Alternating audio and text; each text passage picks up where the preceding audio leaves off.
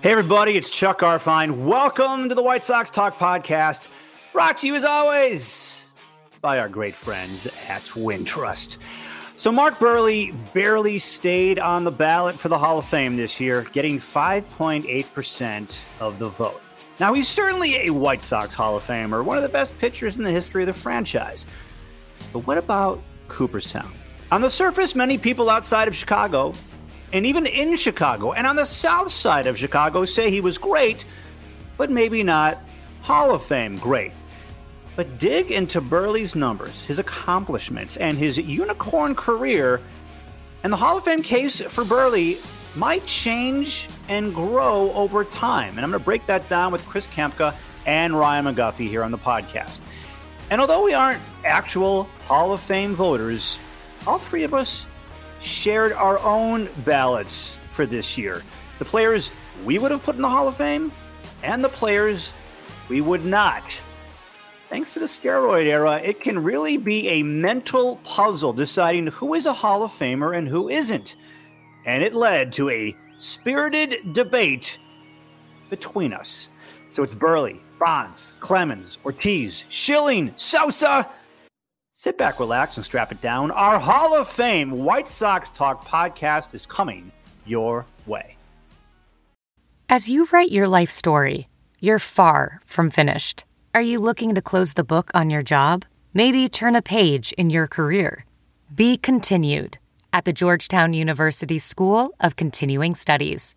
Our professional master's degrees and certificates are designed to meet you where you are and take you where you want to go. At Georgetown SCS, the learning never stops, and neither do you. Write your next chapter. Be continued at scs.georgetown.edu/podcast.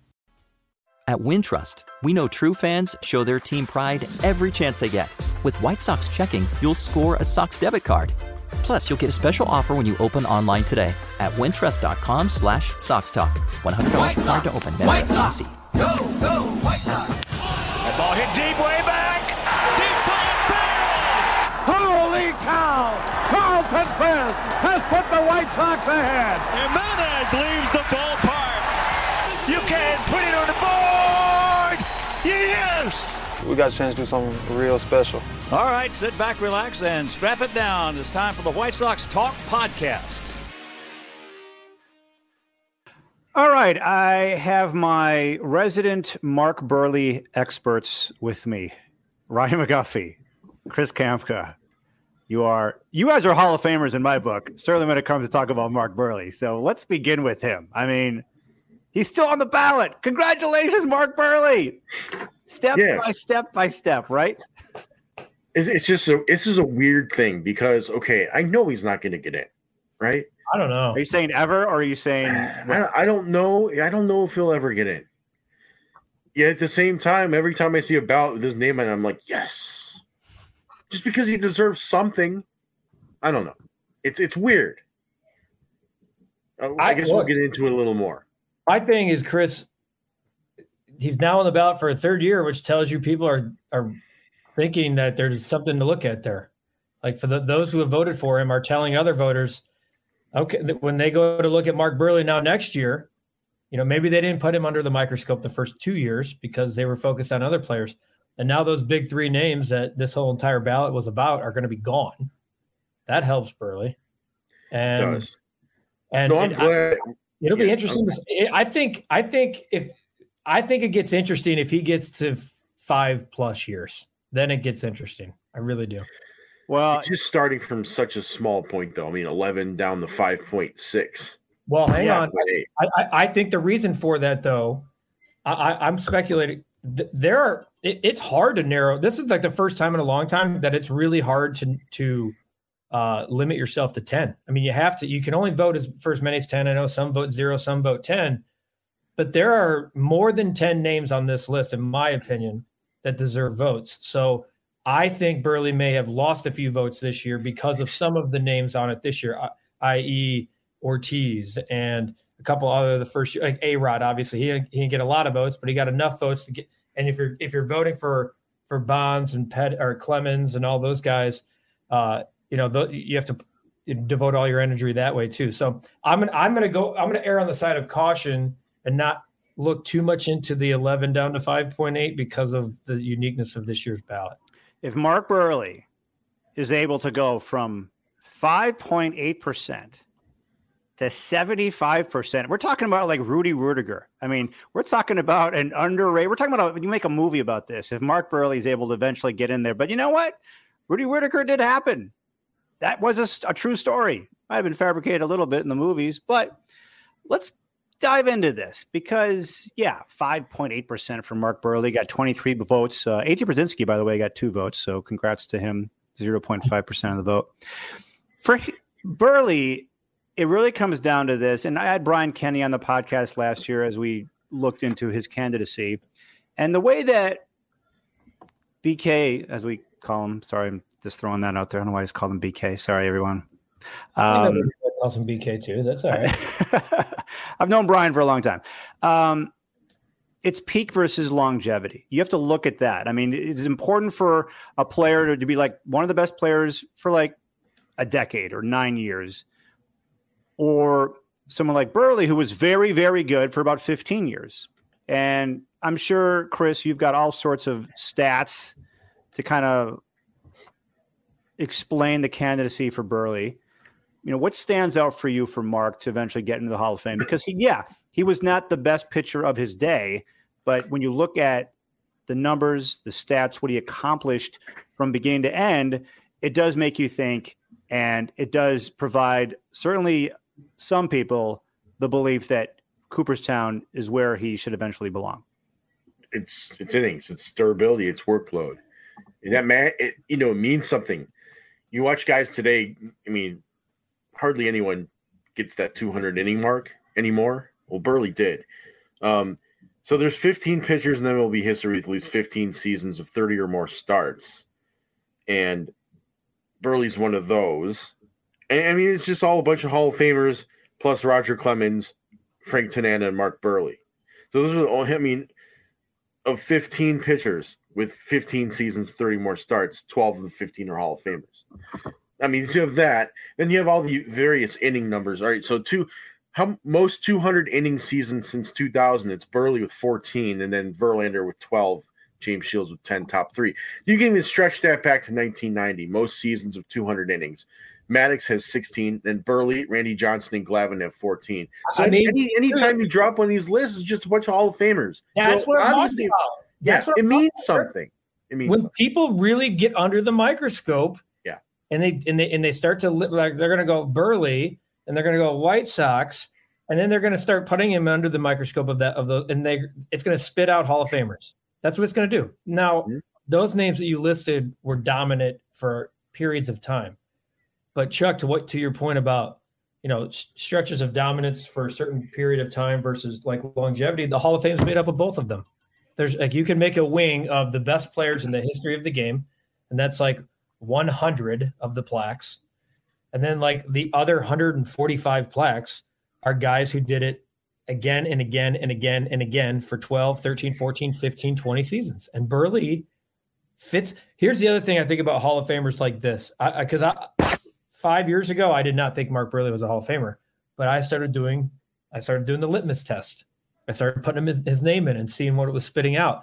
And as we go on in Major League Baseball today, I start looking at things that will never happen again in baseball or my lifetime. One of those things that'll never happen again is 14 straight years of 200 innings. It'll never happen again, period. Not with the way and the money this game is spitting out in the arms. So that matters. Like that is a thing that matters. And Chris, I had no idea until you said it. You can go back 32 seasons, and the only guy that's thrown more 200 inning seasons than Mark Buehrle is Greg Maddux. Yep. Man, like give me the microphone and and lock the door because it's time to start talking about Mark Buehrle. It gets interesting. And I think there's another element to this that if you look at the style of pitcher that Buehrle was and the fact that he was a pitch to contact guy with very few strikeouts who was managed to have the success he did, you look at him and you say, wow, that's a remarkable skill set because he was able to do it with less than virtually anybody else out there, at least at that level. in the middle of the steroid era. Yeah, and you look at the uniqueness of Mark Buehrle compared to everybody else racking up innings in the era, which really makes it even more interesting. Pitched to contact big time, and he threw 2 no-hitters. Who's the only guy in the Major League history with multiple Gold Gloves and multiple no-hitters? Mark Buehrle. I mean, dude, he's the only one? He's the only one. I mean, Gold Gloves came in the late 50s. But still, we're talking about over 50 years here. When you look at WAR, like that's one way you can look at players. You compare their stats in different eras. Yeah. So Mark Buehrle's WAR is 60. Okay. Yep. You'd like to be at 80. I think that's where Schilling is. Or maybe he's like in the 70s. Don Drysdale, these are all Hall of Famers. Don Drysdale's WAR for his career, 61. Juan Marichal, 61. Jim Bunning, 60.3. I mean, his WAR stacks up with Hall of Famers. That's what Mark Buehrle can do. And then you look at wins. All right, wins don't mean as much today as they used to. But Buehrle has 214 wins. Justin Verlander right now is 226. Verlander is going to be like a no-doubt Hall of Famer. About that. Guys who debuted since 1990, only a dozen have 200 wins. And the guys who were even in the ballpark to get there, there's only 3. And it's Scherzer with 190, Clayton Kershaw 185, Adam Wainwright 184. But he's not going to get there. He probably has 1 year left. So we're looking at 2 guys who have a legitimate chance of joining that anytime soon. It's going to be a very exclusive club. 200 is the new 300. No doubt. When I look at Buehrle, I just look at him not who he is right now, although that's exactly how we're looking at it. But I'm looking into the future, at least trying to, and ask the question: what's the Buehrle brand going to look like in 5 years? Because at some point, the pitching prospects for the Hall of Fame are going to go dry. There's just not going to be that many pitchers eligible to make it to the Hall of Fame. You're going to have CC Sabathia. I mean, basically, the next pitcher that might get in is CC Sabathia in 2026. Hall of Famer, no doubt. Okay, right. Yep. After that, is John Lester a Hall of Famer? Well, okay. You don't have to answer that question, but this is who we're talking about here. Buehrle and Lester have are that's a great argument. I think, to me, I personally, I feel like if one goes, they both go. That's kind of how. Okay, so Lester is 2027. Eventually, we're talking Verlander, Scherzer, and Kershaw. But you throw all that together, you're looking at 3 or 4 pitchers in the next decade getting into Cooperstown. That's it.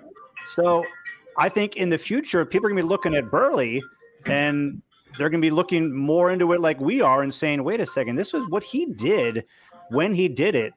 Is truly special, and I think those numbers hopefully will go up. Are they going to go to 75%? I don't know, but that's the hope. That's the dream. Well, Chuck, you brought up WAR, right? Like that's a stat that is looked at more in 2022 than it was in 2002, right? Yeah. And while we're going to take wins and kind of throw them out, we're going to accept WAR. Hear me out here, because you brought up WAR. Here are the pitchers. Yeah. Here are the pitchers above Mark Buehrle that are not in the Hall of Fame. There's only a handful. Okay, Andy Pettitte is literally right. It's the next guy on the list for it's Jim Bunning actually, but then Andy Pettitte. You know, the steroid thing he's a Hall of Famer guaranteed without the steroids. Charlie Buffington, Tony Mullane, Tommy Bond, David Cohn, CC Sabathia, Hall of Famer, right? Tommy John, Bobby Matthews, Max Scherzer, Hall of Famer, Zach Greinke, Hall of Famer. Ooh, Rick Russell. Oh, great. Greinke's a whole kid. Greinke's easy. Rick Russell and Kevin Brown, Kershaw, Verlander, Hall of Famers. Jim McCormick, Curt Schilling, again, would have been Hall of Famer. Roger Clemens. That's the list. And half the guys you just spit out are 19th century guys who aren't going to really be revisited and the guys played a completely different era. It's just not the same. So there's 3 guys on the list that are not Hall of Famers. If you take out the 19th century guys, take out the steroid guys who should be Hall of Famers, you know, and any other era. Basically, it's Kevin Brown, David Cohn, and Rick Russell. There's been a lot. I mean, each one of those 3 guys, you could make a solid case for any one of them. But that's my point. No offense to Rick Russell. Boy, I didn't think Rick Russell would be ahead of Mark Buehrle. Rick Russell, if you consider the fact that he played for just really bad, mediocre Cub teams, if you put him on a contender, it's a whole nother discussion. Interesting. That's a good point. He's a sleeper candidate. He has been for some time. Yeah. So before we get into the actual Hall of Fame MERS and our Hall of Fame ballots, actually, there's only one new Hall of Famer. What do you think happens with Buehrle? You think he eventually? So, Guff, you think he's a Hall of Famer? I think. I think he doesn't make it, but if he does, if he does, I think he probably gets on in the new era committee. He's a perfect candidate to me for that, like the post ballot committee. I personally, Chuck, I don't know how to answer the question because, like, watching him play, I never thought here's like. You don't want to go to the bathroom. Well, that's part of the litmus test. You know, they always ask when you watched. I know. But hang on. You don't want to go to the bathroom when a certain player comes to the plate. But I didn't want to miss a Mark Buehrle start. And in a different way, because it wasn't going to be 15 strikeouts, 1 hit. It was just going to be quick and fun. And something was probably going to happen that you weren't expecting. And for the most part, like, he did that. I think that as each year goes by going forward, if Buehrle continues to stay on the ballot, the case for him grows a hell of a lot stronger. I really believe that. That's what I think too. Chris, what do you think? Yeah, I just can't see him ever getting it. Unfortunately, I'd love to see it. It's just hard. I mean, then again, I didn't think that happened either. By the way, I'm wearing a Harold Baines hat. But hey, you never know. I'd love to see it. I just find it hard because no Cy Young awards. That's going to be a big point. Is negative. He didn't have 20-win season, although his total was really good. And then the strikeouts. I mean, his top strikeout season was 165, and that's the only time he topped 150. So it's going to be a big uphill climb because I just don't think that the voters are going to see the uniqueness factor and the durability factor in the same light. I think the uniqueness factor is something I'm kind of just bringing out there because, look, he was able to thrive in a game that was totally against the way he did it. And to me, that should be celebrated. But I just don't think the voters are going to see it that way. Yeah. That's the big thing with him. Because when you watched Buehrle, I'll speak for myself. I'll speak for a lot of you. Because I think I'm onto something here, if I may say so myself. We didn't realize we were watching a unicorn. We knew he was special.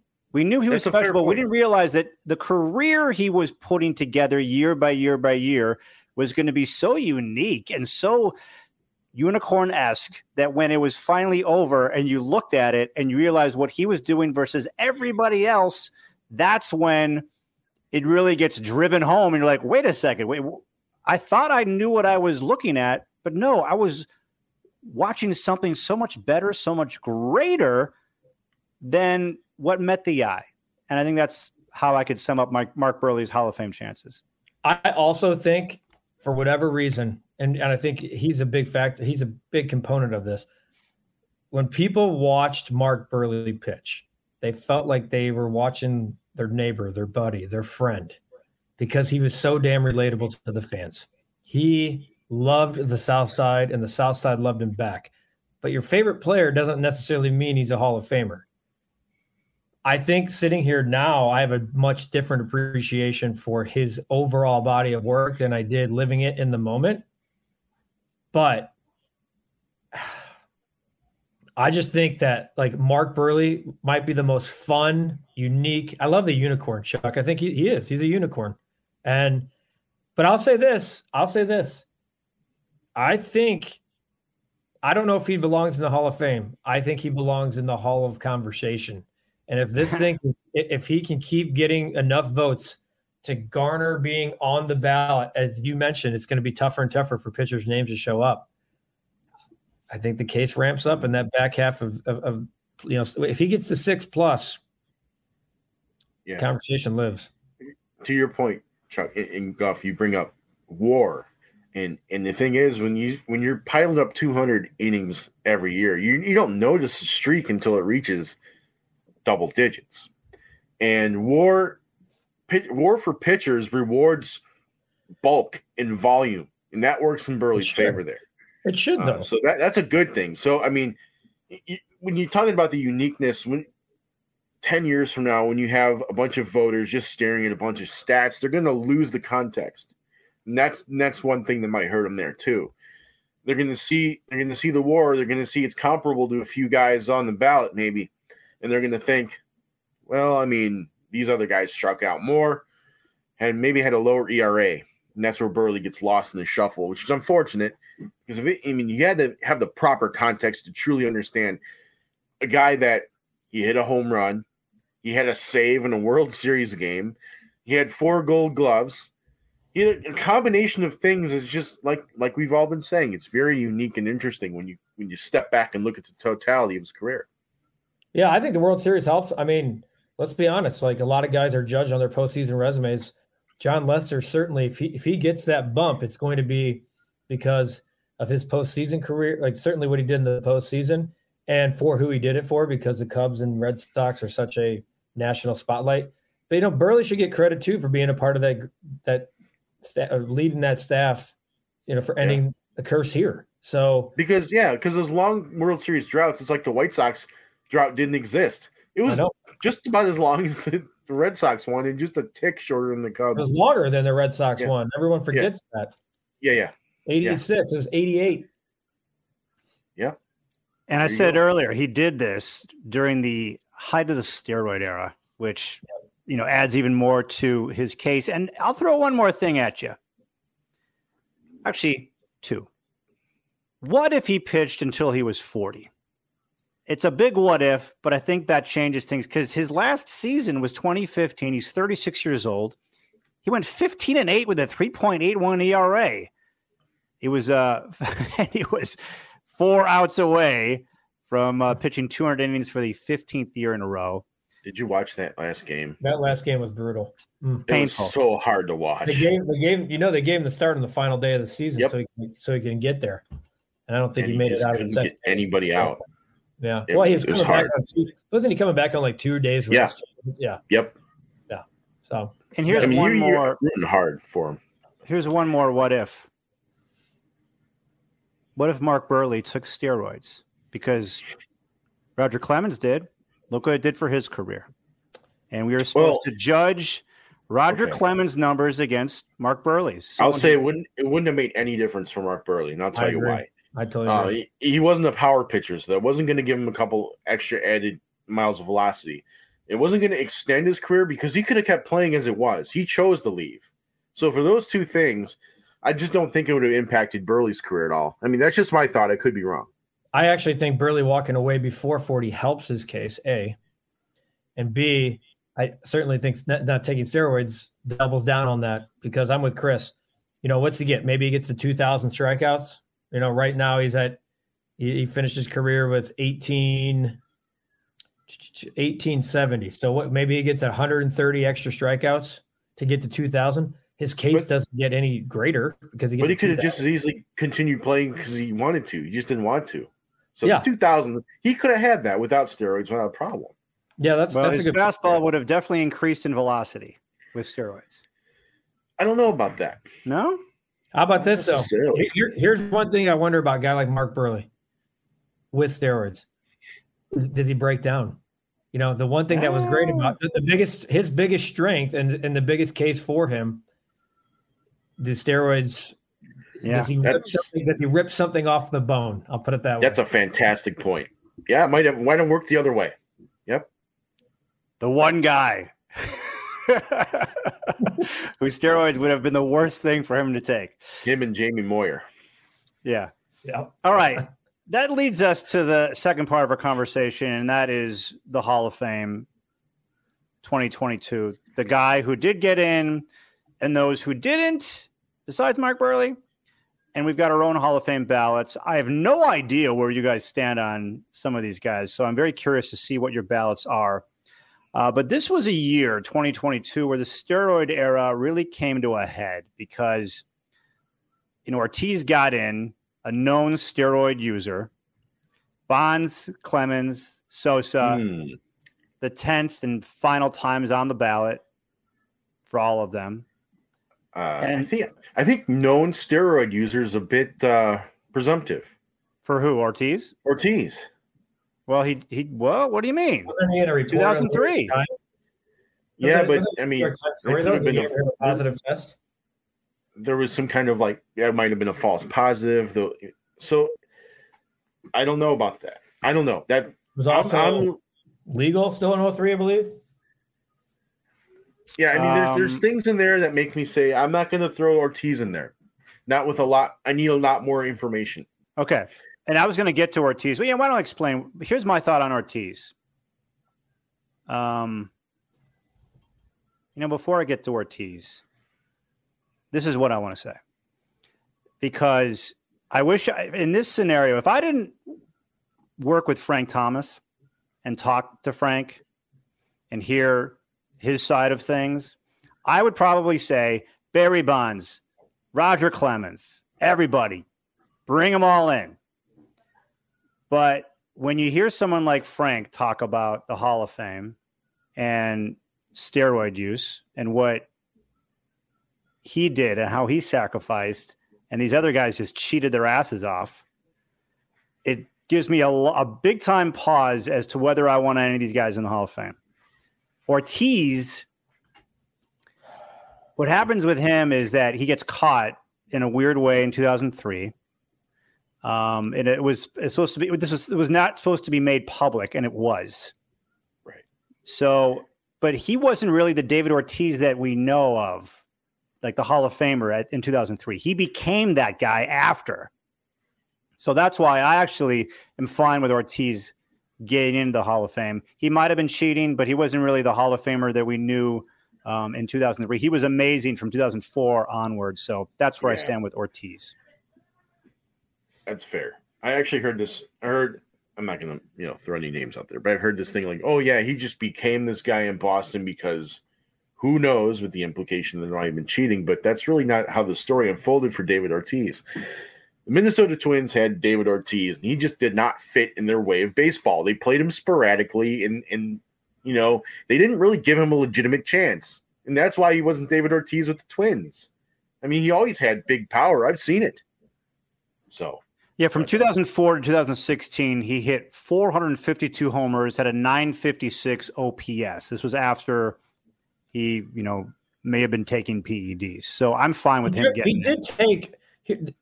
The dispute is, what did he take?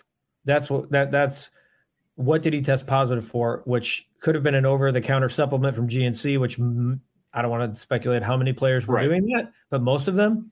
So I'm not defending Ortiz because I have my take on all this too. There's a decent chance that he did, but for me, I am very, very, very hesitant to point fingers unless I have some legitimate hardcore proof. All right, coming up, more of our conversation here on the White Sox Talk podcast. We're back after this. Across America, BP supports more than 275,000 jobs to keep energy flowing. Jobs like updating turbines at one of our Indiana wind farms and producing more oil and gas with fewer operational emissions in the Gulf of Mexico. It's and, not or. See what doing both means for energy nationwide at bp.com/investing in America. Welding instructor Alex DeClaire knows VR training platforms like ForgeFX help students master their skills. There's a big learning curve with welding. Virtual reality simulates that exact muscle memory that they need. Learn more at meta.com/metaverseimpact. All right, let's get to Barry Bonds. All right, Guff, you put him in or no? Yes. It's not even a question for me. I agree with you. Listening with being with Frank and the Baseball Hall of Fame has the baseball problem. Once again, the voting is so effing flawed. It's a joke because I have a problem with David Ortiz getting in and all these other guys not getting in because it's like I saw somebody have a tweet. It was dead on. I'll give Tyler Conway credit for this tweet. Barry Bonds did steroids, kind of a dick. No Hall. A-Rod did steroids, kind of a dick. No Hall. Roger Clemens did steroids, kind of a dick. No Hall. David Ortiz did steroids, likable dude, first ballot Hall of Fame. But they're different. I actually can see the difference between all of them. Not all of them. I can see the difference between Ortiz and the other three you're talking about. No, listen. Well, A-Rod, yes. A-Rod, yes. If you tell me, if you ask the question, like, is Bonds? No. Or Bonds, yes. A-Rod, no, I would not have in the Hall of Fame. Because here's my problem with Bonds. All right. He made a mockery of the game. The guy was whacked out on steroids, changed his entire body. Yep. 73 home runs. He had 268 home runs after the age of 35. You look at his baseball reference page, you're like, whoa. And I look at some people might look at that and go, that's utter domination. And you understand that, hey, this was at a time where they were kind of taking a blind eye to things within the game. And that was just the steroid era. They made a ton of money off it. Right. That's Major League Baseball's problem. It's a joke. This whole thing's a joke. The Baseball Hall of Fame is one of the best museums in the world. And I can go there every year and still have like jaw drop and be like blown away by things there. Now, thankfully, there are people like Barry Bonds and things and artifacts in the Hall of Fame that show that he did play at a high level in the game. I don't like Barry Bonds. I don't like what he did. I don't like what he did to the game.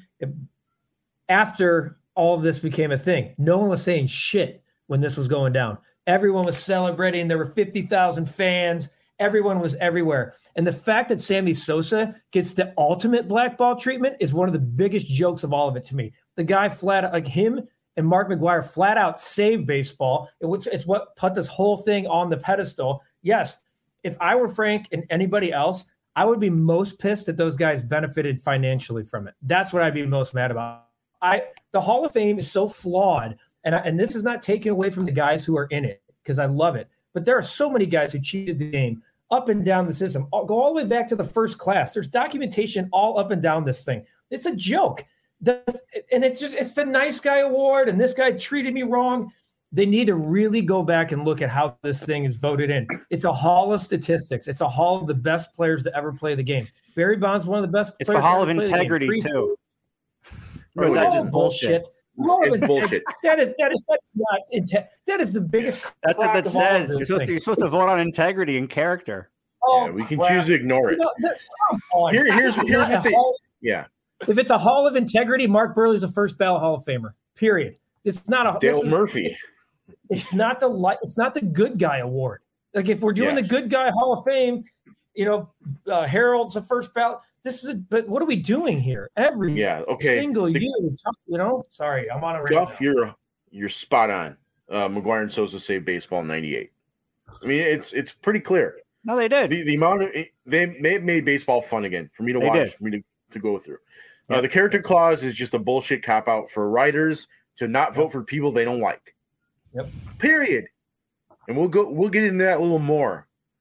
But Bonds is a Hall of Famer. The story of baseball is incomplete without the guy who has the most career home runs, the most career walks, the most career runs. Yeah, I mean, it just is. The guy has more intentional walks than the Tampa Bay Rays have had in their franchise history. Pretty funny. I mean, if you take all his walks, it's like I forget. It's like 2 trips up and down the Golden Gate Bridge and walks alone. It's just funny.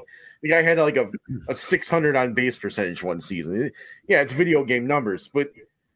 And I won't pretend to know when Barry Bonds started taking steroids. I can make an educated guess, but to me, educated guesses aren't enough in this case. You can see it. I just still don't know for sure. Nobody else does either. So I'm not going to pretend to know what date he started taking them, if he took them at all, and I'm still there too. I've never seen him take them. That's where I say. I'm not going to go that far. I won't go that far, but I do. I am all in for the, however you want to acknowledge the fact that his career has been either A, he admitted steroids or whatever and suspended, or B, his career is in some of his numbers in his career are in question due to the steroid era. Put it as an asterisk on the plaque. Put a separate little like corridor or wall hall in the plaque gallery. I'm all for that. If you want to acknowledge, but I don't think in that case, to compare it with Frank, like Barry Bonds' plaque should have the same celebratory treatment as Frank. That part I'm adamant on too. I think it should say one of the greatest, like home run leader, blah, blah, blah, blah.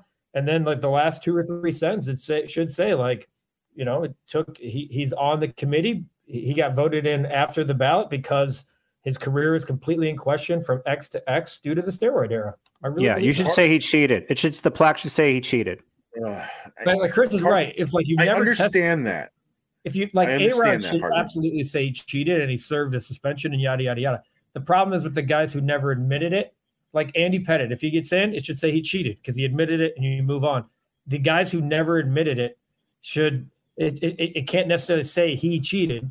But of course, the Hall of Integrity may make them look in the mirror and make sure that they admit it before they go in the Hall of Fame. I just think that everybody should be encouraged to know their history.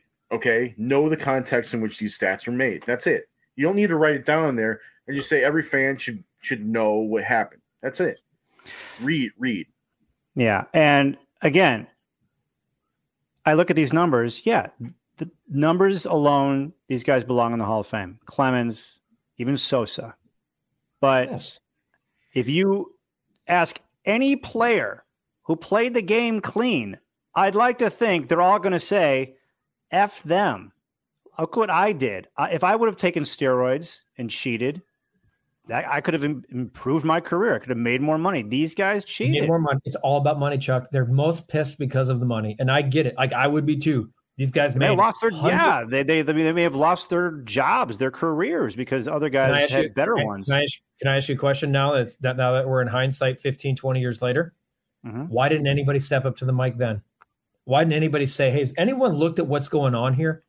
No one wanted to get the black ball. Everyone was afraid. Everyone was afraid because they knew it was a problem. And the commissioner of baseball, it's shit rolls downhill, and it starts with leadership. And when you have leadership that's allowing it, it's just it's the open door policy extends to every room. And you know, if it's either you're in or you're out. And the guys who are out, good. Like I'm glad they were. Like I love that Frank. You know, like Frank's name, like he's a first ballot Hall of Famer, and other players I loved growing up. But like that was a chance they took, right? I mean, here's the thing. Look at how these guys are being talked about and looked at now. They didn't make it. So Frank, in my opinion, gets the ultimate validation. Guys are going to slip in forever for the rest of time whose careers were in question. They already have. Mike Piazza. There's going to be other guys along the way. Ivan Rodriguez. But the guys who didn't do it, whose careers weren't questioned, are getting in and they're getting glorified, and they should. They're getting their day in court. These guys who did it are getting their day in court. You're accepting cheating. It's okay to cheat. See, I understand completely where the guys would be coming from if they're mad, say, I did it clean, this guy didn't. I'm a fan. So I watched these things happen as they happened, and they were awesome moments, and they can't erase the way I felt when I watched it. And second of all, Major League Baseball allowed these guys to go on. If they cheated, Major League Baseball allowed it to happen without taking immediate action that they could have done. So in that case, it's Major League Baseball's problem to sort that out, not mine. So if I'm going to vote, I'm going to vote on the stats and that alone. And that's fine. And I'm not saying I have the right answer because I know we all have opinions that may vary, and that's fine. It's my opinion. It's fine. It's part of the debate. Right. Chuck, let me ask you a question. Let me ask you a question. How did you watch the 1998 season? Were you like, that's it? You know what though? I'm glad you asked that question because the way I was watching the 1998 season and the entire steroid era is exactly the same way I was watching Mark Buehrle's career. I didn't realize what I was watching. But you were enjoying it, no? I enjoyed it. Yeah, that doesn't mean I got to put him in the Hall of Fame. Right? I don't know. For me, it does. I don't know. I mean, Sammy Sosa is responsible for putting the Cubs on the map in the late 90s. Wrigleyville was not a place to go. It was amazing. From 89 to 97. It wasn't. He made a generation of Cub fans, period. I'm most pissed about. So, like, no one talks about Sammy Sosa. Somebody brought it up on MLB Network's broadcast today, like a former player. It might have been Mike Cameron. He was like, why aren't we talking about Sammy Sosa? Like, he's just as responsible as his name should be right there on the brink as these other guys, and it's not. He's like, and it's a shame. And I'm glad a former player said that, like, because I feel that way about Sosa. Like, obviously the Cubs have blackballed him. The thing about Sosa is Sosa clearly he turned into a steroid monster hitting machine. and try to find someone else from that era. That person who was basically Sammy Sosa light when Sammy Sosa was, just a regular player or a guy on the verge of becoming great. And then he took steroids and he obviously became the Sammy Sosa that we know. There are a whole bunch of guys that could have been, you know what? I'm going to do what Sammy Sosa is doing. Now I'm going to have his career, but chose not to. And instead, we're going to celebrate maybe Sammy Sosa. Let me Sammy tell you. Sosa should be I don't care. I'll let me tell you a little something. Because he cheated, you're fine with that? Let me tell you a little something about Sammy Sosa. I'm fine with Barry Bonds going in the Hall of Fame. He cheated. I don't want to be friends with the guy. Okay, clearly he's a dick. Sammy's a fraud. And he won't he talks about I've met Sammy. We've done interviews with Sammy, and if you don't want to talk about the elephant in the room, that's kind of me. I've always thought if you're not acknowledging it, you're kind of acknowledging it. So I get the fact. I understand that he cheated the game, but he also saved it flat out. Yeah, he did. The 1998 season, him and McGwire and that whole chase and the Americana and everything else about baseball came back. And I think that should be celebrated regardless of how he did it, period. So the hypocrisy of life. My favorite Sammy Sosa fun fact. Now, this is from June, so I haven't updated and the numbers might be a little off. Players with 3 or more seasons of 10 home runs, 1,369. Players with 3 or more seasons of 20 homers, 561. 182 players had 3 or more seasons of 30 homers. 46 players have 3 or more seasons of 40 homers. 4 players have 3 or more seasons of 50 homers. 1 player has 3 or more seasons of 60 homers. Sammy Sosa. Whacked out on steroids. To what degree? Nobody knows. Hey, give the guy. I don't know if there's guys that are already in who cheated. I don't know to what degree anybody else cheated. And so it's Major League Baseball problem. I'm not going to sort through that. Okay. Chuck, or Chris, I'm glad you brought that up. Do you have a problem with some of the other names that are in the Hall of Fame right now, Chuck? Pudge? Yes. You're talking about Fine. Yes. Yeah. Now, and let me just say this. I'm not trying to get on some kind of high horse about this. I am just speaking because I don't have a vote. Yeah, I don't have a vote. I'm just going off of what a lot of players who played the game, how they feel about this, because they played the game, and the guys who didn't take steroids, this affected their careers. And so I'm kind of looking out for those guys. I'm speaking for those guys. So not that these are the 3 best names to associate with this, but MLB Network did have kind of I don't know if you guys watched the coverage, but they had Jake Peavy, they had Mike Cameron, and they had Yonder Alonso. So all 3 of the guys had White Sox ties. All 3 of the guys, former White Sox players.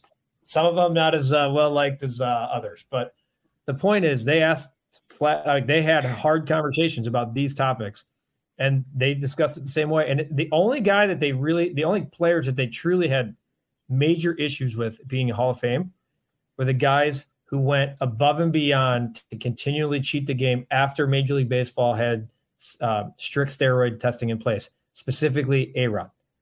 They were vehemently on a hill saying I don't think David Ortiz and A-Rod even belong in the same conversation because A-Rod was going out of his way well after steroid testing was in place to cheat while these other guys were getting tested on a regular basis. So they were also what they're saying is they're all acknowledging before Major League Baseball had strict testing that you could do whatever the hell you wanted. And whether or not you want to sit there and say integrity or whatever, they were talking about how they watch players if they were Hall of Famers. So I don't know. To me, that's 3 players out of thousands who've played the game. If you sampled 1,000 former players, Chuck, and included a few Hall of Famers, I'd be really curious how the percentages would break down. I really would. Oh, listen, I respect your guys' opinions, and I'm not saying I'm right, and I'm definitely not saying you guys are wrong. I'm in the same boat. Listen, anybody who says I refuse to vote for the steroid guys, in quotes, I completely understand where you're coming from and respect it. I'm not going to try to talk to you the other side. That's it. That's a real we're in such murky waters over this. I mean, really, it sucks. It sucks. Because, you're right. But you talk to former players and where they're coming from. I totally understand it. Yeah. And you have more you talk to those guys a whole lot more than I do. So you're going to get that side more. And partly where that comes from. That's fine. That's cool. Right.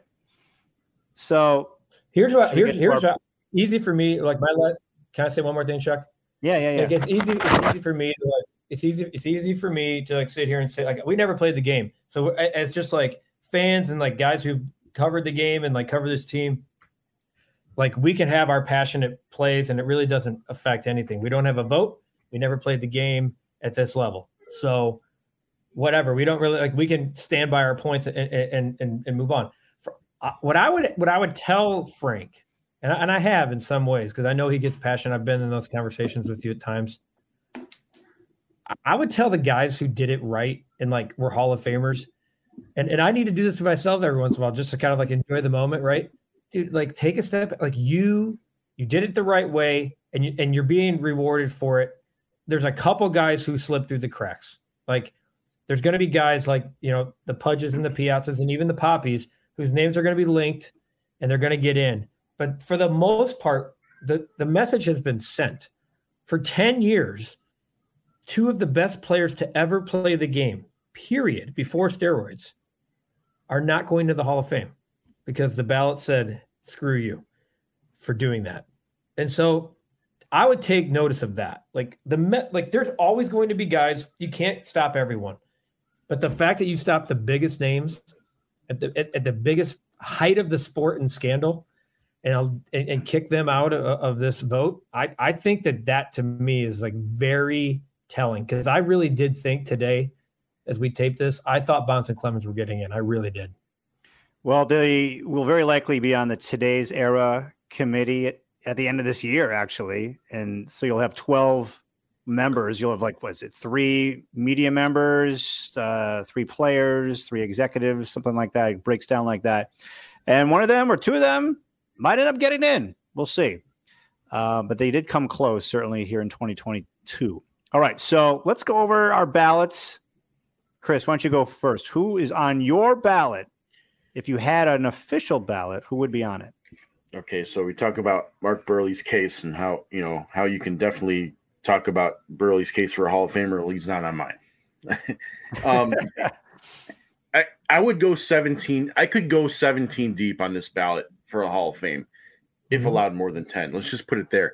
And one of the biggest reasons I couldn't go with Buehrle is because I group Buehrle, Pettit, and Hudson together. They are so similar that if I'm trying to put one in, I have to put all 3 in, and I just didn't have space, so I didn't do it. So Bonds and Clemens to me are slam dunks and easy. I'm not even going to talk about that.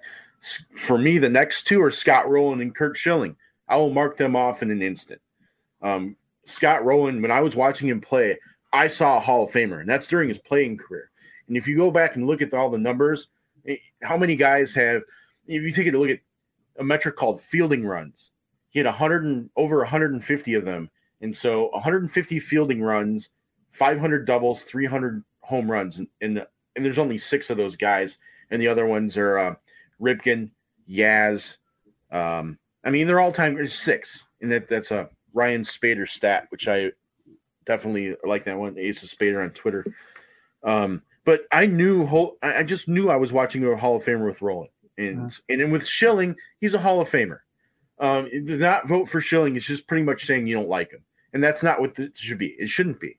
Because if I would say, I'm going to vote for guys that I like, it's the same. Him saying he doesn't want you to vote for him, which is what he did. Yeah, that's another story. That didn't help him. Yeah, it didn't. But if you're going to say I'm going to vote for this guy that I didn't like, not vote for a guy that I don't like, it's the same as saying I'm just going to vote for a guy simply because I do like him.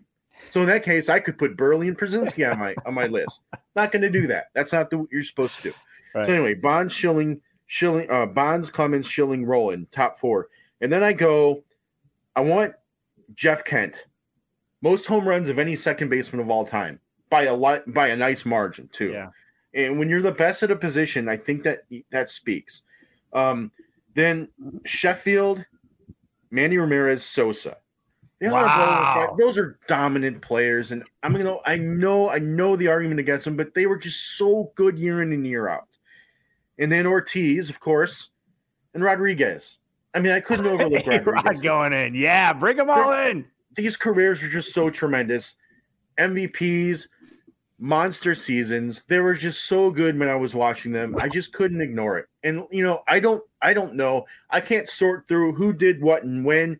So I'm just going to say Major League Baseball pretty much allowed this to happen. So I'm going to say shove them all in. And I could have listen. I respect that ballot. I love it. It's because of your love for the game. Yeah, and you are looking past the dark underbelly of it all, and all good. I'm coming right out there and say it. And then I could have gone an additional 7. Hudson, Pettit, Burley. I could have gone Billy Wagner. Could have gone Todd Helton, Andrew Jones, and Jimmy. That's everybody on there. Jimmy Rollins is a very underrated player. I think Jimmy Rollins could be. I think he's going to be a guy that sticks around for a while on the ballot. When I was watching baseball and those Phillies teams, I saw a Hall of Fame keystone combination there. Utley and Rollins. To me, they were both Hall of Fame level talent. Now, I mean, if dig in a little deeper, I don't know, but I mean, just kind of, I would check that box if I had space. All right, Guff. All right, so I at least have a little bit of integrity. Not much, but I will. 2 players who are not on my list are A-Rod and Manny from Chris's. And the only caveat I'll say is I think both those guys were busted twice, right? They both were suspended 2 different times. Like that's where I'm going to buy into like what the players were saying earlier tonight, the former players, by talking about like the guys who were doing it, whether or not it was morally wrong versus breaking the law. Like I'm not going to sit here and be the morality police, but I don't have a spot for A-Rod or Manny because of how far, to the extent of which they went to hurt the game, hurt their teams. I mean, A-Rod was suspended for 162 games, for God's sakes. I mean, what a joke. All right, so yeah, I'm not going to go and give you like a class of list, but I'll say Poppy's on mine, Barry Bonds, Clemens, Schilling, all in on Todd Helton. I think Todd Helton gets screwed because you're screwing a player because he happened to be drafted by the Colorado Rockies and then he just went out and dominated for ever many years. Like, I mean, we're gonna not reward a guy for playing in a ballpark. I think that's wrong. Roland, if I did not say that, Billy Wagner ranks 2nd all time in relievers, I believe. In ERA, or is he 3rd in saves? Not in saves. I'm talking like ERA plus. Only to ERA plus. Okay, I believe it's ERA plus, and it's only to Mariano. So like I don't think Billy Wagner's appreciated for how dominant he was. Probably because he moved around. Like the one thing about the staple of Mariano was that he just was the guy and he was on the biggest stage. So Wagner, I think, would be on mine. Sammy Sosa, I think I've said enough about Sammy. He deserves to be in those. If we're putting those other guys in my opinion, like he's more responsible for like saving the game, like for what he did in baseball than some of the other players on the list. And then I do have Andrew Jones on me because, Chris, to your point about watching a player, when a ball was hit in the air from like 96 to 2002 and the Braves were playing, I had no doubt in my mind Andrew Jones was going to make the catch. Not to mention what he did at the plate. Like that guy did so much for a team that was so good, and they've already have so many Hall of Famers that like he's like in some ways kind of not being rewarded for that. And I think people need to appreciate Andrew Jones. The Gary Sheffield thing's interesting. He's not on my ballot. He has 509 home runs. I went back and did like a deep dive before this podcast, and he did like his numbers say he's a Hall of Famer. I just never felt like when he came to the plate where I'm like, I might miss this Gary Sheffield at bat. Maybe I didn't appreciate him enough when he played. He had some superb years, and obviously he's linked to the PED stuff. And, just for argument's sake, because I'm buying into, like I've talked to at the top of this podcast that I didn't appreciate Mark Buehrle 5 years ago like I do appreciate him now. 3 years from now, I have Mark Buehrle on my list because I want Mark Buehrle to continue to be a part of the conversation. That's why I put him in my 10. I'm not saying today I want to know more. So because of that, I voted for Mark Buehrle. Certainly there's a bias there with him, but I do think you can vote for a player with the idea of keeping him on the ballot to have further conversations in the years to come. I appreciate that. I considered doing something like that, but what I did, I say, I'm going to vote the 10 most worthy people to me on this list. Yeah. And there is the strategic voting, like you mentioned, which I understand that. I totally get that. Listen, this is subjectivity at its finest. And everyone listening, seriously, you should fill out your own ballot. And you really learn a lot about the game and yourself. You really have to think about, okay, what is it? What's a Hall of Famer? Who's a Hall of Famer in my book? And there's a lot of things that you have to like figure out for yourself. And the steroid thing is it freaking clouds everything, or it doesn't. But it was a big thing for me going back to conversations I've been having with Frank and others about it. It's just kind of like, Hey, Chris, I think Chuck's going to pick new friends after this podcast. I know. I'll say my original draft, I didn't have Rodriguez and Ramirez at first, and I had instead Burley and Helton for what it's worth. If you would have asked me 5 years ago, I'm putting Bonds in. I'm putting 5 years ago? Whoa. Why 5 years ago? Because it was about 5 years ago I started talking with Frank about this. Okay. All right. That's what I mean. This is exactly why the voting is flawed. I know it is. So here's my Hall of Fame ballot. I put Ortiz on there, as I explained earlier. That he did it. Apparently did it, might have done it, but he was not that Hall of Fame. He was the Hall of Famer after it. Yes, there's the argument that old Barry Bonds was probably going to be a Hall of Famer before he took steroids. But man, I mean, he turned into this freaking. I just can't. What's that look, Guff? I don't understand your art. So why is David Ortiz on your ballot? David Ortiz is on my ballot because he did not get popped for steroids after 2004. So from 2004 to 2016, he was a Hall of Famer. That's why he gets it. He was better. Neither did Barry Bonds. Well, Barry. Okay, so was Barry Bonds? You think he was? I mean, people have said, he was a Hall of Famer before he took steroids. Yeah, but his home runs, like the 70 and all that stuff, was like all before 2004. You think he was clean when he had 73 home runs? No, I'm saying you said David Ortiz got busted before 2004. Yeah, Barry Bonds did all of that stuff prior to 2004. No, but I'm talking about. Yeah. Ortiz. We got you trapped, my friend. No. Ortiz. You said David Ortiz. You said that he got popped prior to 2004 when testing became a mandate. No. What I'm saying was he got popped in 2003, and he hadn't become the David Ortiz that we know. He really became the David Ortiz we know after he got popped. That's my point. Got it. Okay. And this is why I chose to take the lane I took. Yeah. Listen. A lot easier just to let all the steroid guys go in. I was so much easier. But the thing is, though, when you do it the other way, what you're doing is say, for example, there's guys who never got caught. What you're doing is you're rewarding the guys who are just better at not getting caught. That's all you're doing, in a way. Who's that? All right, Chuck. So Ortiz is in. I know. This is so much fun. This would have been an easier podcast if I just let everybody in and there's no debate. There's no controversy. So here's who's in on my book. Andrew Jones, 10 Gold Gloves. Bring him in. Jeff Kent, like you said, most home runs ever by a second baseman. He's in like the top 5 in so many other categories. For second baseman, he's in. Third most in RBIs. Scott Rowland, 8 Gold Gloves. Hall of Famer. Curt Schilling. He was 11-2 in the playoffs in his career, by the way, with like a 2.8 ERA. I got Wagner, 422 saves. And then, because I got to keep him on the ballot, I got Mark Burley on there as well. If I would post this ballot online, I would be ratioed, but that's my ballot. It sounds like you'd be called by Frank, too. Can you repeat your ballot one more time for me? I need to ingest this again. Real quick, just go down Andrew Jones. Yes. Andrew Jones, Jeff Kent, David Ortiz, Scott Rowland, Curt Schilling, Billy Wagner. Burley. You got guys that are linked to steroids in there. I don't know what's going on. I'm confused by your ballot. Who's linked to steroids? I mean, Curt flipping Schilling. No. Steroids?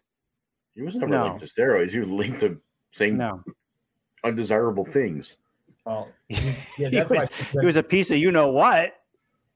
He didn't do steroids. I know of. There's a lot of speculation about. I know Schilling's the guy who spoke up for steroids.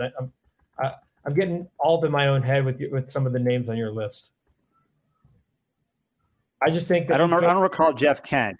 I don't think you can guarantee that your list is clean. I'll put it that way.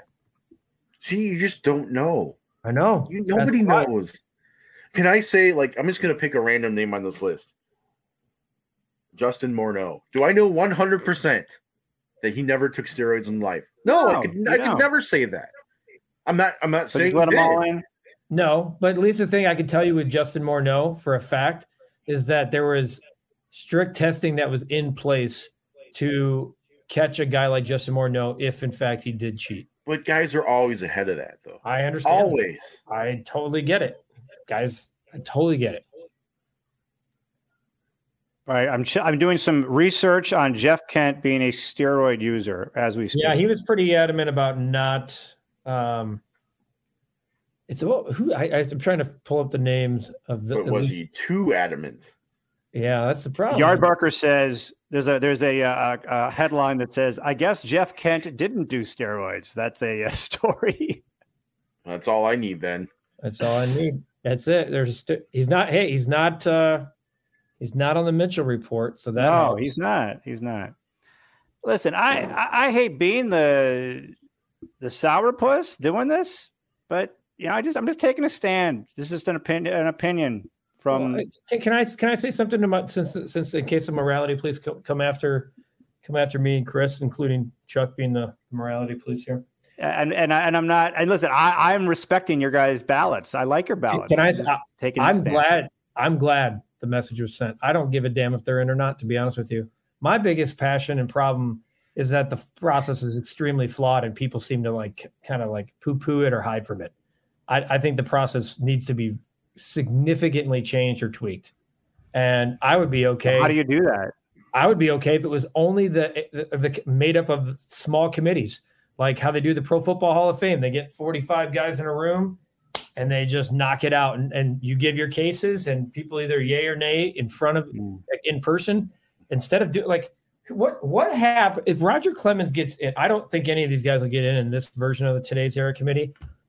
Just to that I just think that would be a bad look. Like, what happens if Barry Bonds and Roger Clemens get in December? I tell you, there's going to be one guy who gets in for sure in December, and it ain't those two. It's Fred McGriff. He's going to waltz into the Hall of Fame in December. He should have been in anyway, but I know that's why. I mean, my point is what even by cutting it off in 5 years to make it from 15 to 10, there's still there's all these chances, and I'm glad there are because it gives guys who got screwed, like Minnie Minoso, opportunities to get in. I'm totally cool if a steroid guy never goes in, Chuck. As a matter of fact, I probably prefer it. The problem I have with it is that the leaks, there are guys in the Hall of Fame right now. Yeah, they're already in. That are already in. So what are we doing? So now it's the nice guy clause. And this guy was a media darling. David Ortiz is on Fox sets baseball. His face is out there. I know A-Rod is too, but A-Rod's trying to salvage his entire brand by being the face of the game, and Manfred loves him. But Ortiz is out there. People know him. And now, guess what he's doing? He's friendly to his old writers and stuff like that. And this sounds like I'm shitting on the writers, and that's not fair to them either. The guys who take it seriously, but I don't like the guys who turn in blank votes, just saying, "I'm not voting for the Era." I think that's irresponsible. That's just looking for attention. Yeah, I think they need to really look at the process, really take a hard look, and say, is this the correct way to do the Hall of Fame voting, especially now with all of these guys from the steroid era kind of come and gone and just the future of it going forward. Because before it was 300 wins, 500 homers, 3,000 strikeouts, all of these things, these barometers that you either hit him or you don't. And now that's never those numbers are going to change forever. So if Bonds or Clemens one day get to the Hall of Fame, fine. Agreed. All good. It's a part of the messiness and the gray area and murkiness of baseball and I guess of life sometimes. So we'll see where it all goes. All I know is if Mark Buehrle ever gets to the Hall of Fame, us three are renting a bus and we're driving straight. I feel like we need to do an RV. I feel like that'd be Buehrle-esque. Oh yeah, an RV. Yeah, definitely need to do an RV. Not a bus. Yeah, that sounds kind of uncomfortable. We need an RV with a bed in the back and a bar. Yep, 100%. 100%. All right, this has been fun. And, spirited. Very spirited. I had a feeling we'd have a spirited conversation when I put together my ballot. And when I looked at the ballot, I had never thought I would actually end up with those names, and that's what I came up with. So everyone listening, you got to do it yourself. I'd be curious to know your ballot and send me tweet me your ballots. I'd like to see them. That's a wrap for this edition of the White Sox Talk podcast, brought to you by Wintrust, your home for White Sox checking with free ATMs nationwide.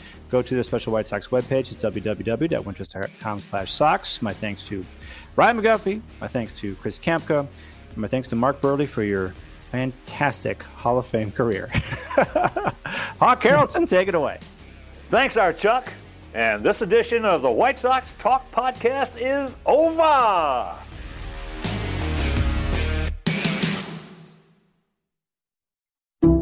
Some people just know the best rate for you is a rate based on you with Allstate. Not one based on the driver who treats the highway like a racetrack and the shoulder like a passing lane. Why pay a rate based on anyone else? Get one based on you with DriveWise from Allstate. Not available in Alaska or California, subject to terms and conditions. Rates are determined by several factors, which vary by state. In some states, participation in DriveWise allows Allstate to use your driving data for purposes of rating. While in some states, your rate could increase with high-risk driving. Generally, safer drivers will save with DriveWise. Allstate Fire and Casualty Insurance Company and affiliates, Northbrook, Illinois.